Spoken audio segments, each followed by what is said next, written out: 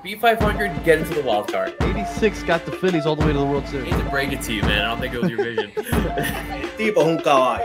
This podcast is perfectly named, I would say. I hate to make excuses for Sandy and the rest of the No, you don't. You've been doing it all year. I do hate it. I'm just going to say it. And fucking hitting bombs to fucking Calle Like, Inject that into my veins. If that continues, there's no way we make the playoffs. No question about it. I am ready to get hurt again. It is June 1st, 2023. The Miami Marlins are one game over 500, and I'm kind of feeling like we got a chance at the division. I know everybody's going to say I'm crazy, and we're going to get into that in a little bit. But before we do, as always, I am rocking, because this is how I'm feeling, a 1997 Miami Marlins, or Florida Marlins championship hat. You get it right. The Heat are in the finals, Stanley Cup finals for the Panthers, and the Marlins are looking pretty good. How are you doing, Spazzy? doing all right. I am wearing the only Miami Heat attire that I have, which is for some reason a beanie. So I'm wearing. You hot under there? Well, bald as hell, so I'm all right. But I am rocking the old school. Ooh. Look at that. Major League Baseball with the Black Marlins. So we're doing all right in that department. Speaking of which, I'm sure you guys are excited for Sunday when we get some free jerseys when we go to the ballpark.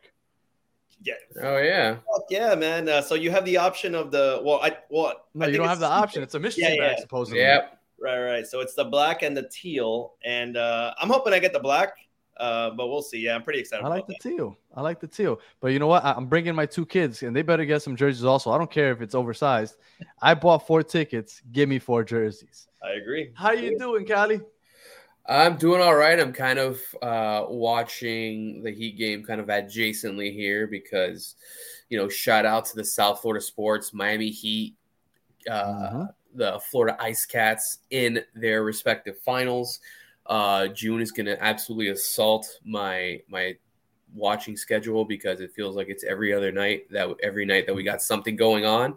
Every night almost. Yeah. So it's exciting, fun time to be a South Florida sports fan. Heat are hanging in there with the Nuggets right now. It's the beginning of the second quarter still. But as far as my hat today, I'm an idiot. I should have worn one of my Panthers or Heat hat to represent. But I've got the stars and stripes on my head today, Team USA. I've been lucky enough to once upon a time do some stuff for them. For like their 16U and 15U programs. Nice.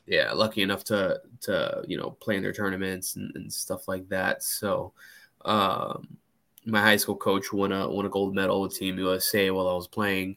So a lot of connections. I don't go hard for Team USA in a lot of things, but for baseball they've kind of won me over. So rocking the old school stars. The new logo's a little more updated than this. This is from 2013, 14-ish. So, yeah.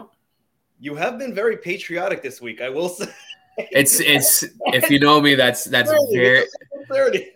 very out of character for me because I'm not necessarily a patriotic person per se, and I'll just keep it at that. But yes, with Memorial Day, I did wear a Team USA hat on Monday, and for soccer, the U.S. national team hat, and also U.S. women's national team glasses that I have. There you go. And then for today, I was just looking for a hat. I grabbed the Stars and Stripes. Should have grabbed my Panthers hat because it's sick. Maybe I'll switch it when I have a moment to go grab it. Well, talking about Memorial Day weekend and just the weekend in general, the Angels Marlins series, me and Spaz, we thought maybe we could pull 2 out of 3. And then Callie said maybe 1 out of 3. They ended up getting the sweep. I wasn't expecting that. Felt great. And then we went over here. We welcomed the Padres to Miami. That one, I think everybody more or less thought, okay, maybe we could take 2 out of that one. And that one we lost 1-2. But all in all, 4-2 over the last 2 series. What are your main takeaways, Chris? Chris. Sorry, I was just recording a different podcast. What are your main takeaways, Callie, from the last 2 series? Oh, man. We kind of kept the trend up, on the road against the Angels. We were hitting the ball hard, man. We had a lot of very good at-bats against the Angels. Pitching held up enough that Saturday game got a little hairy, but man, our pitchers did enough. What was it, 16 runs in 3 games? Gotta love that. A lot of home runs. Doing the job, man. Like I was impressed with the way we played. I think the Angel series was maybe our best offensively that we've had this year so far. Felt like a lot of guys hitting the ball hard, even guys in the bottom of the order. So Segura, Stallings, Fortes, those type of guys were all having great at bats too. So I'm a fan. I loved it. And then for the Padres series, I mean, we knew that was going to be a tough one. The Padres, though they have been kind of underperforming, they're still a team that hits. That Wednesday game, it felt like that was one we should have won. Or the Wednesday game we won. The Tuesday one, I'm sorry. It felt one like we were in there and then we kind of let it fall apart. And then yesterday, or earlier today, it was an absolute disaster. Well, when it comes to the Angel series on, I think the biggest game right there on Saturday against Ohtani, I think that was the one game where I said, we're going to lose this game. Like, yes. Just right off the bat, I thought we were going to lose that game. And I want to say it was the very first at bat where Jonathan Davis, I think he had a slow roller over to Ohtani, and Ohtani misplayed it, threw it past the first baseman. It was an error. Davis made it to second base, and then that runner ended up scoring. And after that, I was like, you know what? Maybe we got a chance for the game to start the way it did, and then the way it ended, or not even ended. I think was it Floro in the bottom of the ninth? We had Ohtani up to bat, Trout up to bat, and he somehow got out of that in the bottom of the ninth, and we still got that W. I think that Saturday win was a huge win, the way we kind of did that without Puck in the ninth. And then that Padres series, kind of what it was tough because we thought that first game in the ninth inning, we were tied going into the ninth, and then all of a sudden the Padres just ran up the score. That was rough. So it's like good Floro on Saturday and then bad Floro on Tuesday. We need some consistency, but that is what it is. We still 4-2 in those 6 games. Spaz, takeaways from the last 2 series. No, I mean, so I just started correcting. It was a Friday. The Ohtani game was on Friday. It was Friday, Saturday, Sunday. But the Friday game with Ohtani, like I figured that was the hump. That was like the speed bump. So when we started cruising, I was very excited. My boy DLC had 4 hits, I believe, 2 or 3 RBIs. So I mean, and he's been super hot. So once we started doing that, and then getting his pitch count up, getting some hits, getting some runs in, and then he wasn't doing much at bat. So that was a nice way to start the series. And then the Padres game, I met up with one of our guys from Inter Miami on the Tuesday, because that was Sandy Day. Yeah, it was Sandy Day that I couldn't make it because I had graduation to attend. So yes, you had work stuff. Yeah, I had work stuff, so I gave it to our boy Andy, who's a Padres fan. Yeah, that's true. But I will say, for a Tuesday crowd, Sandy Day, it was a fucking nice crowd out there. For some reason, Padres travel well, but there was a lot of them, but including Andy, our homeboy. But yeah, that loss sucked. I think I was talking to him. It was like the 8th inning, and then I'm just like, yeah, no, I'm out. We just had an issue with they did not respect Stallings at all. Like they just kept running on Stallings, and we're just making mistakes, or just they're getting the base at second base, and that's it. They just capitalized from there. They were just spitting in his face, and I understand it, dude. Like we have to sit that guy, send him into the sun. Like we can't keep doing that, even on Sandy Day. So, and then today fucking sucked. We had to have Stallings come in, and we have a position pitcher pitching, which is fun when other teams do it, not mine. Well, I mean, you're talking about Stallings and how poorly he's played. Nick Fortes has been coming up clutch. Yes, I'm very happy with Fortes. I saw something. He's like quadrupled his extra base hit total in like the last week and a half or something like that.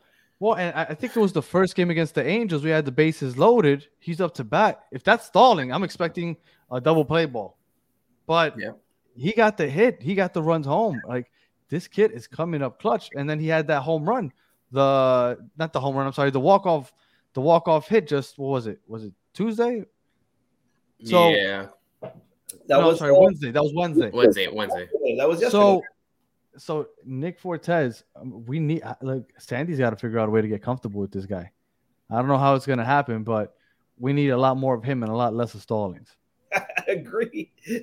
Everyone on Twitter is like, fire him into the sun, and I'm like, yeah, just probably a nice guy, a good guy to have in the locker room, but nah, dude, I'm tired of it. Fuck that. Callie, your boy Braxton. What are you thinking of Braxton? He was balling, and then he got pulled in the 6th inning. I thought a little early. It was 79 pitches in. I thought he was dealing, but he keeps getting pulled early. What are you thinking of Braxton? I think Braxton continues to be maybe our most consistent pitcher. His line the other day was staggering. What was it 7 innings pitched, 1 earned run on the home run? I think he had like 8 strikeouts or something like that. It happens. Maybe Skip thought his pitch count is just getting high, or he's he doesn't want to get him too deep into the season. I don't know, because the one inconsistency I think Skip has is kind of how much he lets pitchers ride. It always feels like he either lets them ride too much or he pulls them like an inning too soon. Yeah. So maybe with Braxton, it's the 3rd time around the lineup that he just doesn't want him to. Yeah, I mean, maybe the analytics don't favor him 3 times around the lineup. I know they have access to that in a way that we don't. Right. But yeah, Braxton's been great, man. I have no complaints about him. His stuff is working great. He's a kid that I think he's established himself as one of the 5 when everyone's healthy, because I don't know who's better than him right now. At least from top to bottom from the start till now. It's great. I'm really, really high on him. We need him to keep doing that, because especially if Sandy's kind of still, he's, is kind of in his ebbs and flows. Jesus Luzardo, is in his ebbs and flow. We don't know who we're getting whenever Cabrera pitches. So to have the consistency of Garrett throwing every 5 days is massive for us. That's a guy that we need to keep riding, and I think I think we need to enjoy it while it's happening, because consistency like this doesn't last forever usually. When we talk about the 5 main pitchers at the moment, right? We're talking Sandy, Cabrera, Braxton, Luzardo, and Perez. Those are the 5. Yeah. Now, outside of Perez, the other 4 have started 11. Well, Luzardo now 12 with today's start, but they basically started just about the same amount of games. If I were to ask you, who do you think in those 11 games, because they've all started 11 and Luzardo 12, who's allowed the least amount of hits? Who do you think it would be? I think it's our boy Braxton, right? No, it's not Braxton. I'm going to say Cabrera. Yep. Eduardo Cabrera has allowed the least amount of hits. Now, if I were to ask you, who's allowed the least amount of runs? I'm going to go with Braxton. Is it Braxton? It is Braxton. I was gonna say Braxton, but then I think about that one game against the Braves where they hit they put up 9 on him or something. Well, they let him out to die, really. Yeah. So, but yeah, that makes sense. Least amount of home runs. Least, it's definitely not Braxton. No, definitely not Braxton. I mean, I'll say Sandy, because he gets hit hard, but it's not. Is it Sandy? It is Sandy. He has the least amount of home runs out of those 4. The least amount of walks. And I'm going to throw one out there. Not Cabrera. That's what I was going to say. Not Cabrera. Least amount of walks. I say Braxton. It is Braxton. Okay. And then the most strikeouts. And this was, go ahead. The most strikeouts. Cabrera. Not Cabrera. Surprisingly. I thought it was Cabrera also. The most strikeouts is Luzardo with 78. And Cabrera second with 66. So all of those numbers more or less surprised me, because I thought Sandy would be leading in a lot of those categories. But Sandy's just been off of it. Sandy has allowed the most runs out of all the pitchers. And I think it's by far. He's allowed 40 runs. The next highest is Luzardo. And after today, he's played an extra game. So it's rough. Sandy's had a rough go so far this year. Yeah, I think with the rule changes, and I think I touched on this last episode, I think that it favors hitters in a way that if you're a fastball dominant guy, it's gonna be a little tougher, because again, we can get timing down. You know when the pitcher has to engage. By when he has to go to the plate. So if you're sitting dead red fastball, it's a little easier to get the barrel out and put something on it. And Sandy's very much a fastball guy. But it's still, to me, it's not an excuse because you have to adjust. You make a lot of money, and you're a professional baseball player. Figure it the fuck out. I'm not gonna say I'm out on Sandy because I'm far from that, but we're getting to a point now that he's got to make some adjustments. Things got to change because the trend with Sandy, and I think we've mentioned this before, is that he starts off great, innings, 1, 2, 3, and 4 are great, and then we get to 5 or so, and then that ball starts leaving up, he starts getting left up. The slider starts getting left up. The two seam is running up by the hands, and it's all those pitches become very, very hittable. So I don't know what the answer is. Unfortunately with Sandy, that's really upsetting. We do have a lot, other guys like Luzardo, despite having a couple rough starts, I think he's been pretty good for us. He's been about what we expect. Garrett clearly overperforming. Yuri has been good for being a 20-year-old fucking kid and playing Major League Baseball. And then Cabrera, again, it's Russian roulette, just who are we getting on what day. But Sandy's the cog in our pitching staff. If he's not good, we're not good. For sure. And he's averaging about 6 and 2/3 innings per start. So that's what he's averaging every time he starts. He's pitched 69.1 innings pitched. That's 7th most in the National League. You gonna say, Spaz? Yeah, no. So kind of just to go back to what Kelly was saying about Braxton and the whole, once it gets to the third batters and all that. Yeah, dude, aren't Sandy's numbers fucking awful when it comes to the third time around?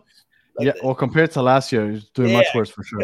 Yeah, so I mean, I don't understand why Braxton's getting pulled early, and maybe they're keeping his innings down or whatever it is, the pitches down, or maybe there's a fear of injury. We don't know what happens on the clubhouse.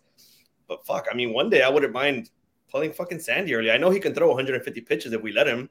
I don't want him to do that anymore. No, that's not. He shouldn't. Don't Johan Santana it. No. No, but you know what I'm saying? He can easily throw 105 pitches, no problem. I don't want him to do that anymore. That's not. Yeah. And unfortunately, our fucking bullpen has been, working hard, and we don't have Puck, and we're relying on some of these guys that are, they're not pulling through as much. Well, Puck is working his way back, and another person is working their way back is Trevor Rogers. Yeah. Now, Spaz, where does Trevor Rogers fit? Do you think he's gonna crack the starting 5 rotation again, or would you leave him down in AAA for a while? That's tough, dude. That's one guy that I was really hoping was gonna be just an animal for a long time to come, and obviously we know what happened after the sticky stuff. Mm-hmm. I wouldn't mind sending Cabrera down. I mean, not Cabrera. El otro. Yuri? Yeah, send Yuri down. Switch him up for a second and see what happens. Just because we never know who we're going to get with Yuri. So give Trevor a couple starts and see what happens. I love Yuri. I don't want Yuri to go anywhere. Yeah, so my theory is, and it's kind of what I mentioned, that Yuri was always going to be the stopgap until Trevor Rogers comes back. And while I think Yuri's good, you have to remember, at the end of the day, especially for the Marlins, it's a money game.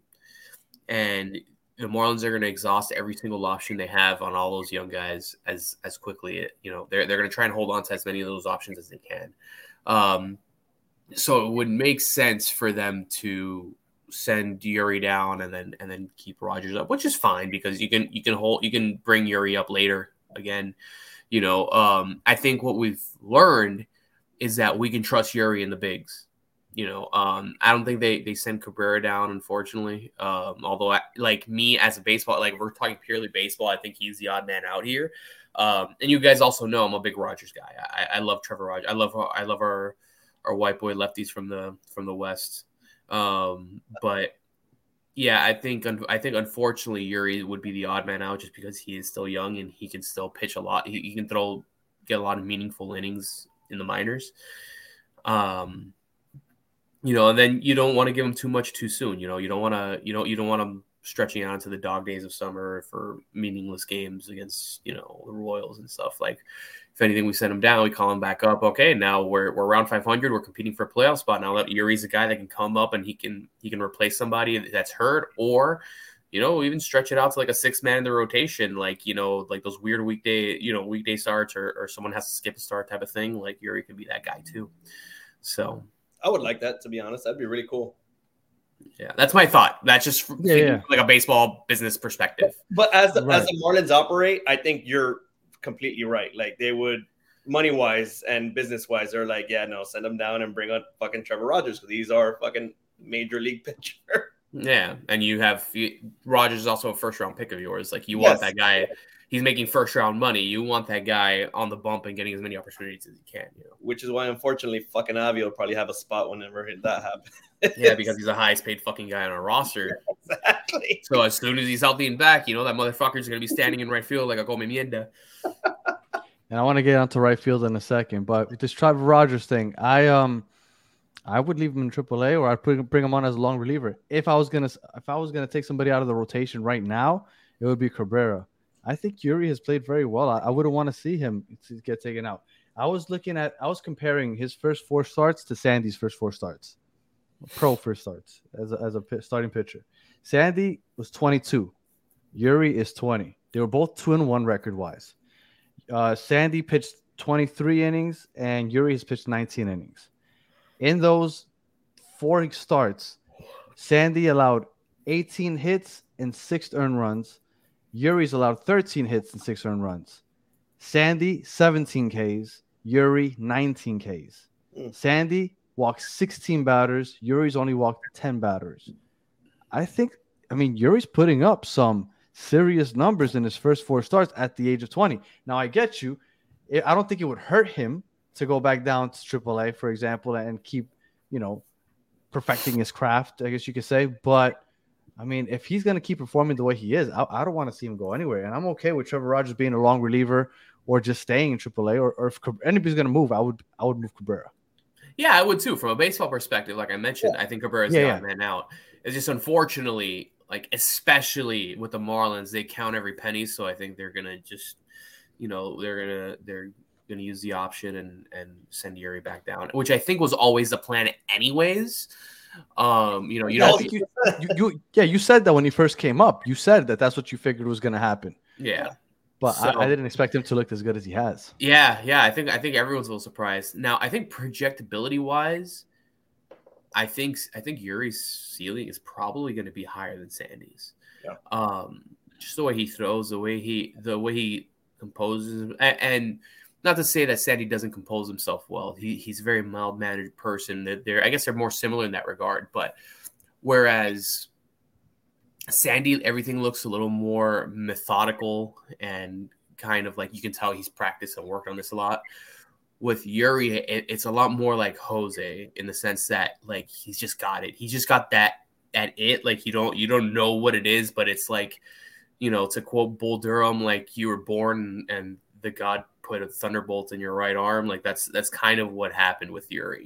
He's just like Bull Durham, huh? It's my favorite movie of all time. Like we can have an episode dedicated. Baseball movie. I've never watched it. Oh my god! My God, Danny, Jesus, go watch it. Watch it. Look, he brings it up so much. I think I brought it up every episode, to be honest. After this episode is over, after the Heat game's over, also, I am gonna put that on. I need to find out where the streaming because I have to watch this movie. Callie always brings up the baseball things, and I'm just like, Susan Sarandon and Tim Robbins met, and they fell in love, and they got married. And like, come on, like it's a great story. But watch this. Yeah, no, it's fantastic. One of Kevin Costner's best roles, period. But anyway, it's for me, Yuri kind of has that Jose factor that you just see him and like there's something about him. Yeah, that's really special. Whereas Sandy, again, is very methodical. He's very composed, very organized, very orchestrated, which is a good thing. It's a good thing. Like Sandy's a fucking pro in that regard. But Yuri's kind of like that young and dumb. Like I'm gonna go after the best and the baddest. Like I'm not fucking scared of anybody. And you might hit a bomb off me, but I'm gonna reset and I'm gonna come back. Where again Sandy's. Just kind of works through. You can see him kind of trying to hit that perfect spot, trying to overdo it on a slider, trying to come high and tight on a 2-seam type of thing. Whereas you're just like, all right, you're calling what you're calling. I'm just gonna let it rip, and we're gonna see what happens. Which I love. So, well, that Skip has a decision to make for sure. Which is a great problem to have. For sure. But I really do hope that Yuri stays up there because I really like it. And I haven't had a chance to see him live yet. So I got to at least see him live first before he gets back down. Or we can make a drive to Jacksonville. Very, very, very cool to see him. I'm not opposed. Summertime, baby. I'm free. All right. So let's move on to the other side of the ball. I wanted to talk about Gene Segura. Gene Segura. I wish Branton was on here because Branton loves some Gene Segura. Boy. Branton needs to be leading the Gene Segura apology tour. So on Wednesday, in the bottom of the ninth, he had that steal that came out of completely left field for me because I was not expecting that. That boy is thick. I was not expecting him to steal third the way he did. Mm-hmm. But he got it done, and one other thing is he had, to me, one of my favorite bat flips I think I've ever seen in my life. Now I don't know if you guys caught this in the Angel series, and if you didn't, I'm going to play it right now for those of you on YouTube. If you're on audio, I apologize. You can catch it on YouTube. I'm going to play this bat flip right quick. Love it. He walking somebody to get to me. Look Okay, at that. I got something for you. I don't think I've ever seen. What is that? It's not just a bat flip either. It's a bat flip with the skip. With the skip. Like, I don't know what he was thinking, but I love it. I That love it. And in my mind, he was just throwing that at Branton. Branton's somewhere in Orlando. I'm in Anaheim, Disneyland, Disney World. It all works. And I feel like that was directed directly at Branton. Yeah, it's one of the more egregious bat flips, like comparable to like the Joey Bats like walk off where he put the bat fucking 100 feet in the air too. That was kind of an iconic moment. But I love it, man. I am all about the fucking bat flips. But that was like a single though. Like, who flips their bat like that in a single? I'm here for a guy that's hitting 200, bro. I'm here for it. He's like, fuck, I contributed finally. Let me fucking celebrate this moment. That was something. But hey, look, I rather that than, I don't know if you guys have seen Josh Donaldson. You could look up his highlight reel of all the bat flips that he has on would-be home runs, and they just missed by this much, and they're all pop-ups. And he flips that bat, and it's a really embarrassing highlight video, but you can catch that if you're listening. Go ahead, YouTube. Josh Donaldson, failed bat flips. It's a long video. But Gene Segura playing much better. Love to see that. And Luis Ariz is on pace for 208 hits. Now, the boy keeps balling. But my question is, what is more likely? Luis Ariz getting the 200 hits or Cali's boy Solar Power and Lightning getting to 50 home runs? Because at the moment, Solar is on pace for 49 home runs and 101 RBIs. Which one do you guys think is more likely? Spaz, which one do you think is more likely? It's got to be the hits. It's got to be Luis Ariz. You think so? Yeah, man. That's okay. He can't. I mean, he is so fun to watch, and like when he's on base, I mean, when he's at the plate, like, we're getting a fucking hit here, And when he does it, I'm like, how the fuck did that not happen? But yeah, no, I think it's got to be that. I do love a solar bomb. That is a whole lot of fun. But realistically, I think it's Ariz. Did you see that bad boy shirt? I need it so bad. I need it like I need oxygen. First of all, like, well, they raffled one to like one fan, but I'm like, I don't know how like the copyright goes or any of that shit goes, but if they sold some of these shirts at the park, they would sell like crazy. Like, well, if they could sell it if they wanted to. Yeah, I mean, I don't know how that works, but they don't. I would buy that shirt in a second. Really, really fucking cool shirt. Yeah. And by the way, Luis Ariz is leading the league in average, like we kind of knew he would, 382. So, Cali, more likely, Solar 50 or Ariz 200. So I'm gonna say that it's easier to hit 50 home runs than it is to get 200 hits. Just because you can be in a slump again, you can be a 210. Not if you're Ichiro. Yeah, that's true. But you can be a 210, 220 hitter and hit 50 bombs conceivably. We see that all the time. We see it all year, and that we may see George Solar have a 240 year with 50, 55 bombs at 110 RBIs, and I take that 9 times out of 10. Well, it's funny you say that. Over the last week, I'm sorry to interrupt you, but over the last week, I think everybody would say over the last 2 series, Solar had a pretty good series. Yeah. Over the last series, he batted like 111. Yeah, but that was like 8 or 9 strikeouts. Yeah, but then he hits that bomb and we all forget about it. Yeah, right now Solar's hitting 249, 17 bombs, 35 RBI. He's leading in almost every category, I think, except average and hits for us. Yep. And even then, hitting 249, he's 4th on our team in average, which is not good. But he's 3rd on our team in hits. Let's see. He's 3rd in doubles. And after today's game, he went up to 143 average. So over the last 2 series, it was 143. Before today, it was 111. Yeah, he's leading in RBI. I think he's leading in the walks too. Yeah, he's leading in the walks. So here's the thing: you can go in a slump, and you can still run into home runs, like you just mentioned. George Soler hitting $111, but he hit 4 or 5 bombs in the last couple of weeks, in the last 2 weeks or so. Whereas Arise, we're seeing him have an astronomical season right now, man. But the fact of the matter is, let's see, Arise right now is hitting 382. Arise isn't finishing the season hitting 382. And if he does, I will eat the crow live on stream. Like if that motherfucker finishes, you're hitting 382. What exactly is crow, so I can make sure I have it? It's a fucking bird, dude. But okay, that's why I wasn't sure, so I want to make sure. Okay, got it. I won't actually eat crow because I'm pretty sure that has like disease and shit, but we'll figure it out. But 73 hits on the year, to get to 200, I mean, we're what? We are, about to get to 60 games. I mean, it's conceivable. It's certainly conceivable for him to do it. But again, he's going to go on slumps. He's gonna taper off. The law of averages is going to set in eventually. Whereas again, Soler can keep hitting 249, 240. And hit 50 bombs, and it's not a crazy thing to think about. Yeah. If you think about it, he's at 17 bombs. He's almost halfway there already, and we have plenty of season left. He had one hell of a month though, because in the month of May, he had 12 home runs. Like, that's crazy. That's crazy. That was hot. Now that's why I lean a little more towards what Spaz said, because I don't know if he can keep that streak going. Yeah, that's insane. Before May, he only had 5 home runs for that first month and a week or so.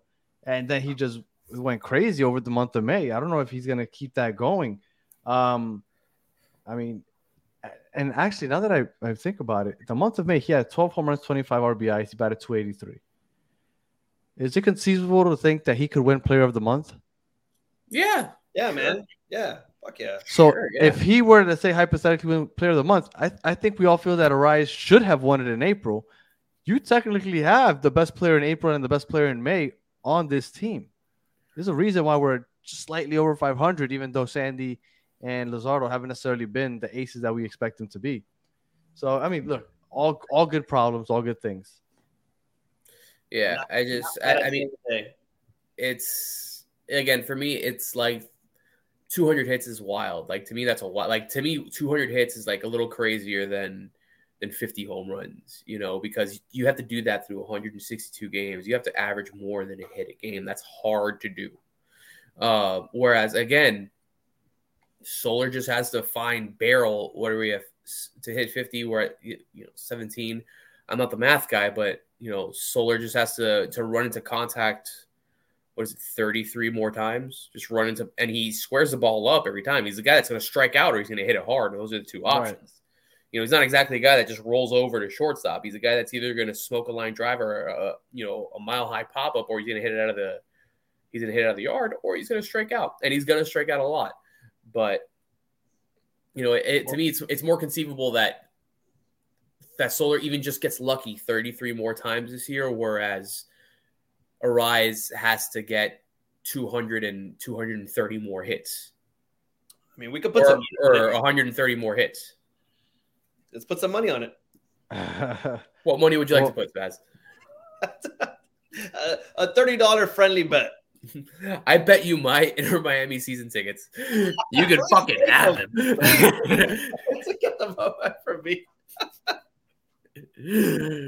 Go ahead, Danny. No, I was gonna say, and I was gonna do the math real quick, but Luis Arise led the league, the American League, in batting average last year with 316, and he only got 173 hits. But what I'm wondering is that he only played 144 games. There you go, baby. So So if he stays healthy, would he have gotten it? Is what I'm wondering. Yeah, but even if he stays healthy, he's gonna have days off. Like, so let's turn that. He's missed 6 games so far. 6 games, 5 games. He's missed 5 games so far this season. Yeah, so he's missed 5 games in the first 56. So he might miss 15 games in the year. Yeah, so I mean, it becomes a little more conceivable that way. But again, that's the idea that he just doesn't get hurt. He doesn't take an extra night off for a hammy or an ankle or something like that. A bruised shin, slid weird type of thing. It's asking for a lot. That's just my opinion. No, it is. It is. And we see guys hit 50 home runs a lot, not a lot, but pretty often. And especially with the way the game's tailored now, like 50 home runs just doesn't seem crazy to me. Whereas 200 hits, like, man, that's a big ask. Like, if Soler gets anywhere near those 50 home runs, is he a Marlin next year? I would hope so. We trade him or something. I don't know. It's a scary thought. It just depends where our numbers are. Again, it always depends on where. Soler also won't be super expensive, I don't think, because he's a power hitting righty that plays okay.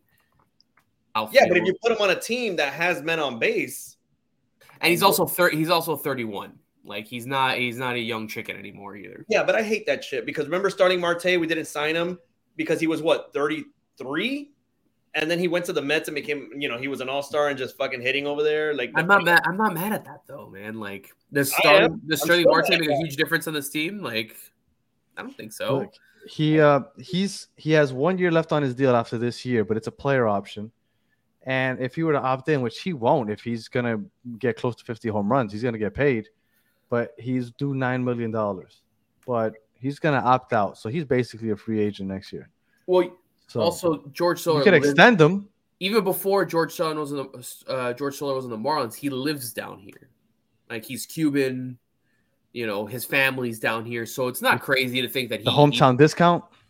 Not even the hometown discount. Like, he picks up the option and he sticks around, and then at 33, he's like, okay, now you kind of have a decision to make. Like, at 33, the type of player he is, unless he has like some sort of like Nelly Cruz type of, just like, hey, I'm just gonna make a career hitting DH and hitting 35 bombs a year type of thing.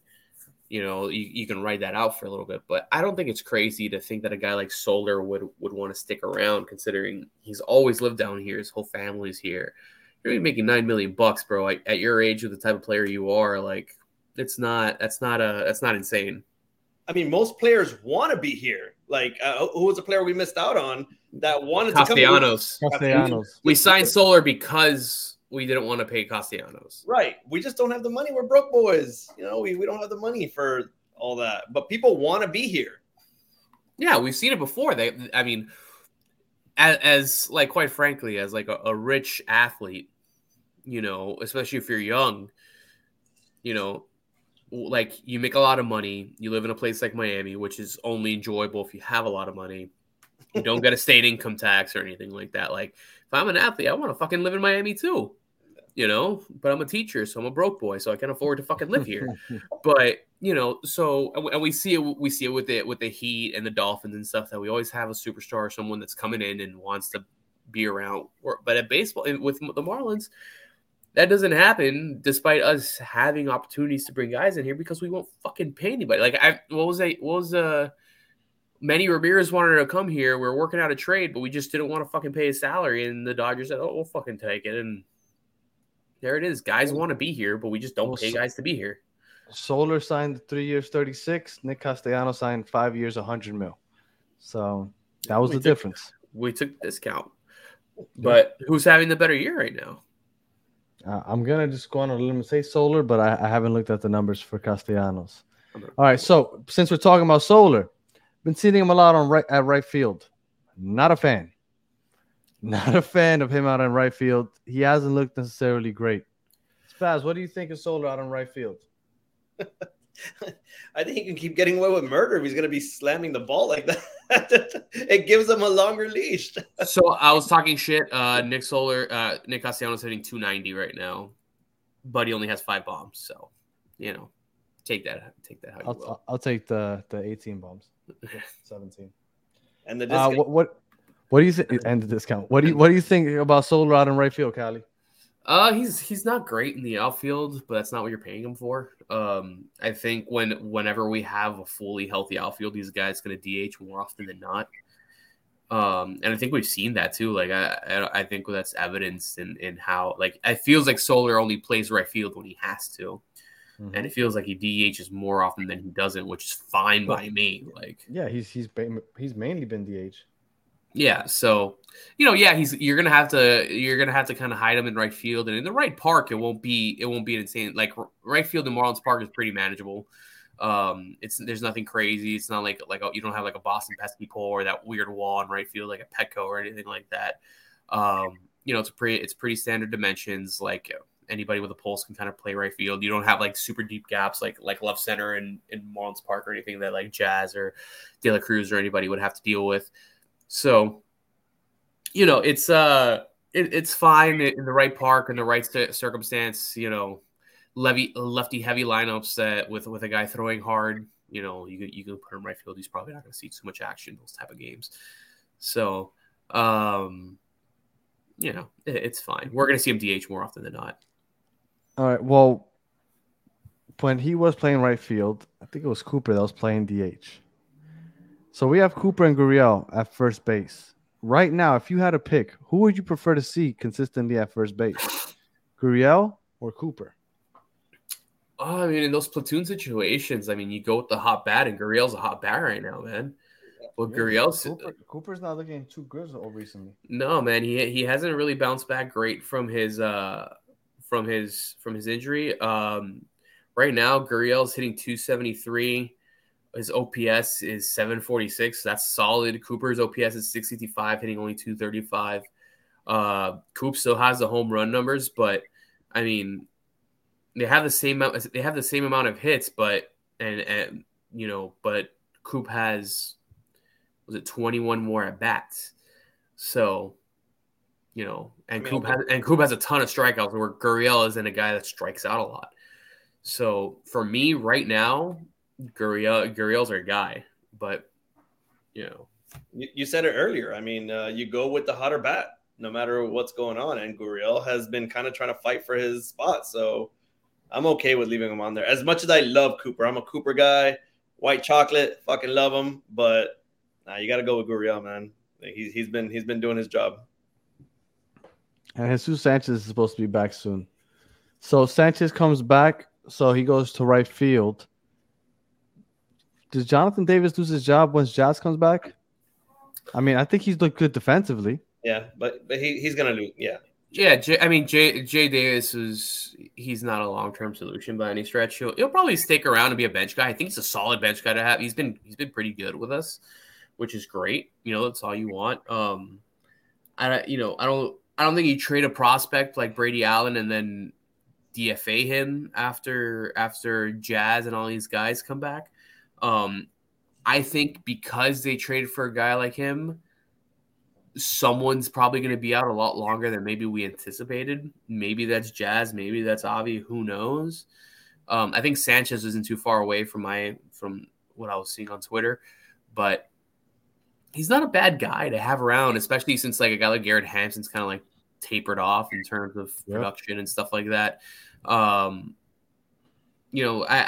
just don't think they make that trade and then DFA him, or because he's 32 years old. They're not sending him to the minors or anything like that. Like I said, defensively, I think he's looked great. And in the 8 games he's played, he's batting .308, on base percentage of 400, OPS 900.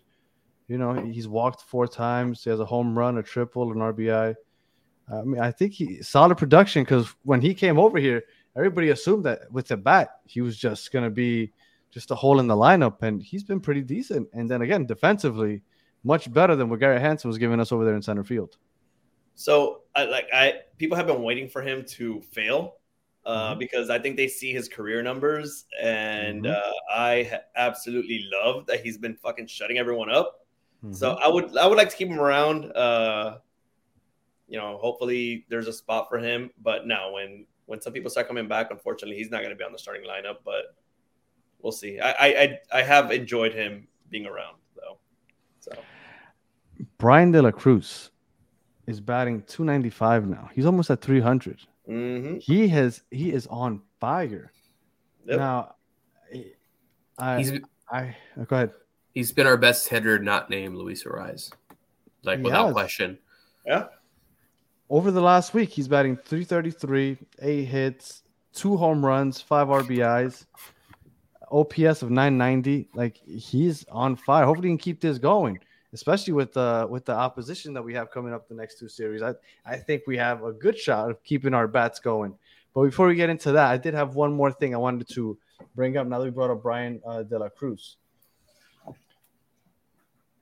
Obviously, with Jazz out, we've been playing with the leadoff spot. If you could choose one person to consistently lead off, who would it be? Brian De La Cruz has been doing it recently. I think he's done a pretty good job of it. I'll go to you first, Callie. Who would you have leading off? I mean, taking Jazz out of the equation, I don't think there's a wrong answer between basically the 2 guys that are our options. Between Arraez and De La Cruz. I would probably lean Arraez as the leadoff guy just because De La Cruz can definitely hit for power more than Arraez. So you get a guy like Arraez on base, you want a guy like De La Cruz behind him at some point that can put a ball in a gap or get it over a wall and bring in more runs. I always want my guys who can hit the ball over the fence hitting with guys that are on base. De La Cruz right now has 7 bombs, so he's not exactly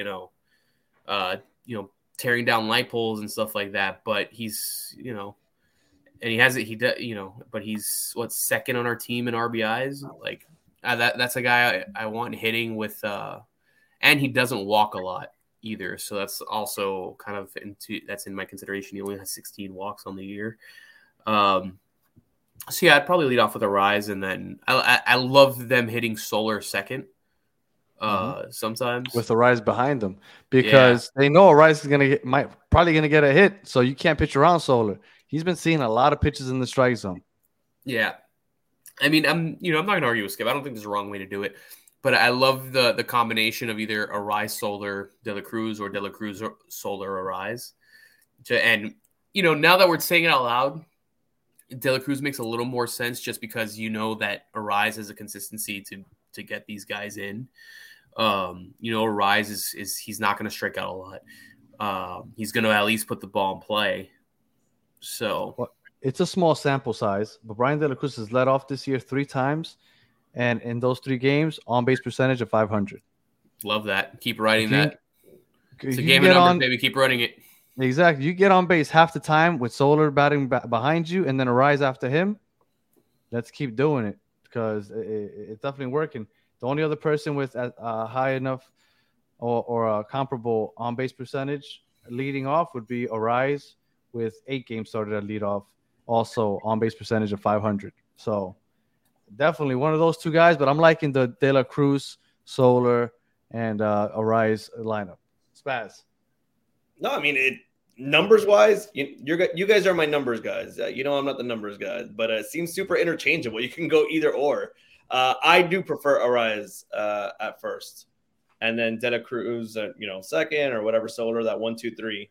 But yeah, I mean, it seems like either of them could really just go in there and do the job. So, but it seems our bats have woken up. Like we've been hitting over. I mean, I know today was kind of rough, but for the most part, we have been hitting, and that wasn't supposed to be our strong suit. But I feel like we were looking pretty good with the stick.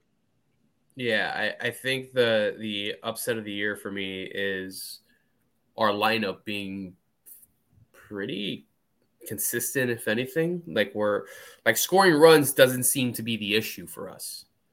I honestly, defense hasn't been great, and I think that's a huge part of it. And our rotation hasn't been as consistent as we thought it was going to be. So I think those are kind of the factors that we're kind of playing with here. I think our biggest issue is double play. Yeah, dude. Grounding into double plays, I think it's our biggest issue, if you ask me. Because we're getting hits. We're 4th in the National League in hits fourth in average. Like we're getting hits. It's just hitting into those double play balls. When we do get those outs, it kills the runners on base. Yeah. All right. So we have the Oakland A's, the worst team in the league, and the Kansas City Royals, probably the second worst team in the league, coming up.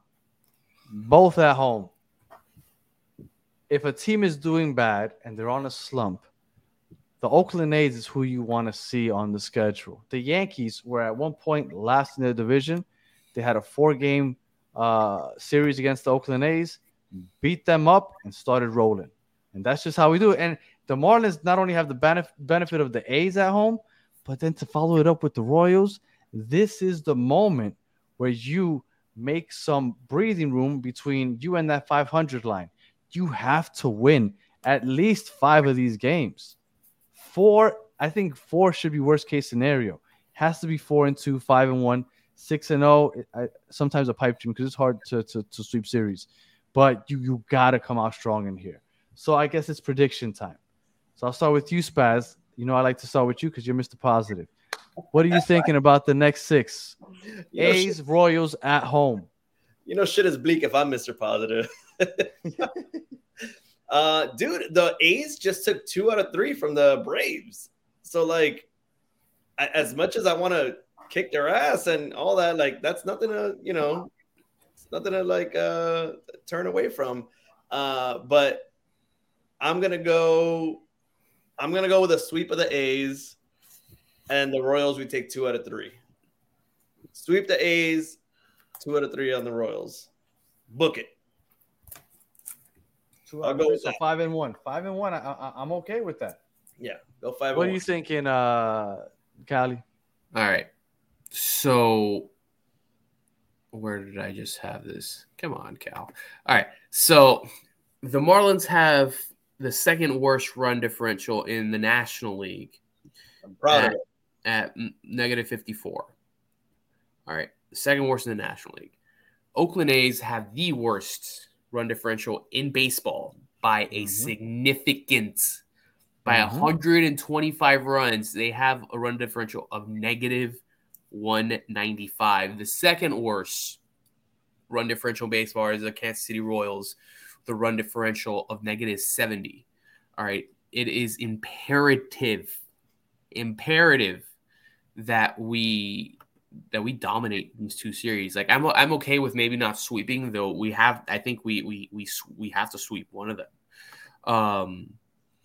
The Oakland A's have the 4th most strikeouts in baseball with 535.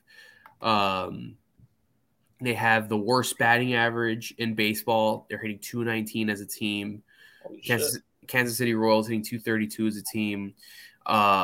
Oakland A's only have an OPS of 652. Kansas City Royals only have an OPS of 681. Power numbers, they're, let's see.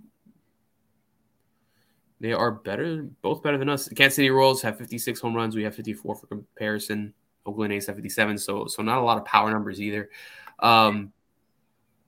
The separation is definitely going to be that their teams that they don't hit for average. They're not going to get a lot of guys on base. They're not going to hit for power. None of them have really very good pitching. Couple bads for Kansas City, I'd say, in like Bobby Witt and Pasquantino. But man, we have to sweep one. We have to take at least 2 from the other. I mean, it's easy to look at the A's and say we're going to sweep that with their run differential and how the numbers line up. I think we have potential to sweep both of them. I genuinely believe that. I'm not going to go ahead and predict that. I'll probably say 5-1 too. We have to. Like this is where we can get some separation from 500. Like if we can look back at this time next week, and we're 30. We're first place in the NL East. Yes. Yeah, we're 34-29. Like, we're cooking, baby. We're cooking in June. The Marlins have the A's and the Royals coming up, the worst 2 teams in all of the major leagues. And the Braves have a game against the Diamondbacks, who I believe have the same record as the Braves. and then they have a series against the Mets, which always play them tough. It's conceivable to think that if we can go 5-1 or 6-0 against these two bad teams, that when we're recording next week on June 8th, that we're talking about the NL East leading Marlins. And It's also conceivable. Yeah, I think it's also important to mention, and I don't want to put the cart before the horse here, that our next 3 series after the A's and the Royals are the White Sox, the Mariners, and the Nationals. You know, aside from the Mariners have been picking it up. Yeah, but again, not great pitching. They're very inconsistent. The White Sox aren't good. They're in a full rebuild. The Nationals aren't good. Then we run into a couple tough ones between the Blue Jays, the Pirates, and the Red Sox. But this is a huge opportunity for us to have a great June and go into July. Flirting with the top of the division. At least creating some separation in our record so that we're not dancing right at 500 and we can get 5, 6, 7 games over that and finish off the month that way. That'd be massive for us. Hey, and I'm not saying that we're gonna end the season NL East champs, but I'm saying, and nobody expected it before the season, that mid-June, all of a sudden, first place in the NL East, it's conceivable to think that the Marlins could be there if everything goes as planned. Spaz? That's why I keep you guys around. You do the optimism. I do the pessimism. This all works out very, very well. All right. Well, to keep going. Oh, go ahead. No, I'm very excited. I'm very excited for this series, and I can't wait to record next week already. Just see where we're at. To keep going with the optimism, the A's have allowed by far the most home runs of any other team, 15 more than second place, which is the White Sox, which we play 2 series from them. Yeah. And then they've walked by far the most batters of anybody, which is, I want to say, 34 more than second place. The A's are atrocious. And when I mean atrocious, I mean atrocious. The A's also have a team ERA of 6.63, and the Royals have a team ERA of 5.06. Solar, I'm putting in now 3 bombs in the next 2 series. De La Cruz, 2 bombs. Arise is going to go yard once. I'm feeling it. Now, I will tell you, there is one thing to look out for. The Oakland A's attempt to steal bases more than almost any team in the major leagues. Yeah, the only teams that attempt steals more are the Pirates and the Rays. All right, so we can't start Stallings. Well, and that's where I was going to go. Our catchers will be tested because when they get on base, they do run. Only 2 teams have run. They've stolen 54 bases and they've gotten caught 14 times. Only the Rays and Pirates have attempted more steals. So they are aggressive on the bases. So that's something to look out for when Jacob Stallings is out there, and then Fortes. They will be tested. Their arms will be tested. But again, I don't think that's enough to worry me too much. I think that we take at least 5. I want to say 6, but I'll play it safe like both of you and say 5-1. We'll drop 1 either series. I would hope more to the Royals than to the A's, because the A's we should just dominate. Yeah. All right. Well, anything else for the people, Callie and Spaz? I think it's a great opportunity. This weekend especially, a lot of cool giveaways at the stadium. Get down there, man. It's a fun time to support the boys. It's encouraging. I was seeing during the Padres kind of a midweek series like that the attendance was good for I noticed the same thing. Yeah. For Marlins for a random couple weekdays in the end of May, I think it's great to see attendance kind of tapering up and looking good. So let's get it out there. Let's keep the energy. We're in very winnable games. It's a great opportunity this weekend to see the Marlins playing some really good baseball. So make sure you get out there and also support your local teams, man. It's Heat in the finals, losing right now, but it's all right. Panthers play tomorrow. Let's rally around the boys. We got to be fans of everyone these next couple weeks. Spaz. No, I totally agree. Everyone get out to the park. The giveaway is going to be awesome. The black and teal jersey on Sunday. They're going to add a few extra items to the museum, to the Marlins Museum, because of Conine. So that's going to be pretty cool. They're giving away, I think, a Conine pin one of the days, which is pretty cool. So lots of cool giveaways. Support the boys, support the Heat, support the Panthers, And hopefully next week we're talking about, 2 sweeps, but, we're not going to say 2 sweeps, but hopefully.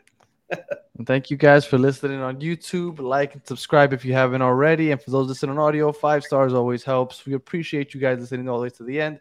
And we will catch you next week when we're celebrating being first in the NL East. Until then, have a good one.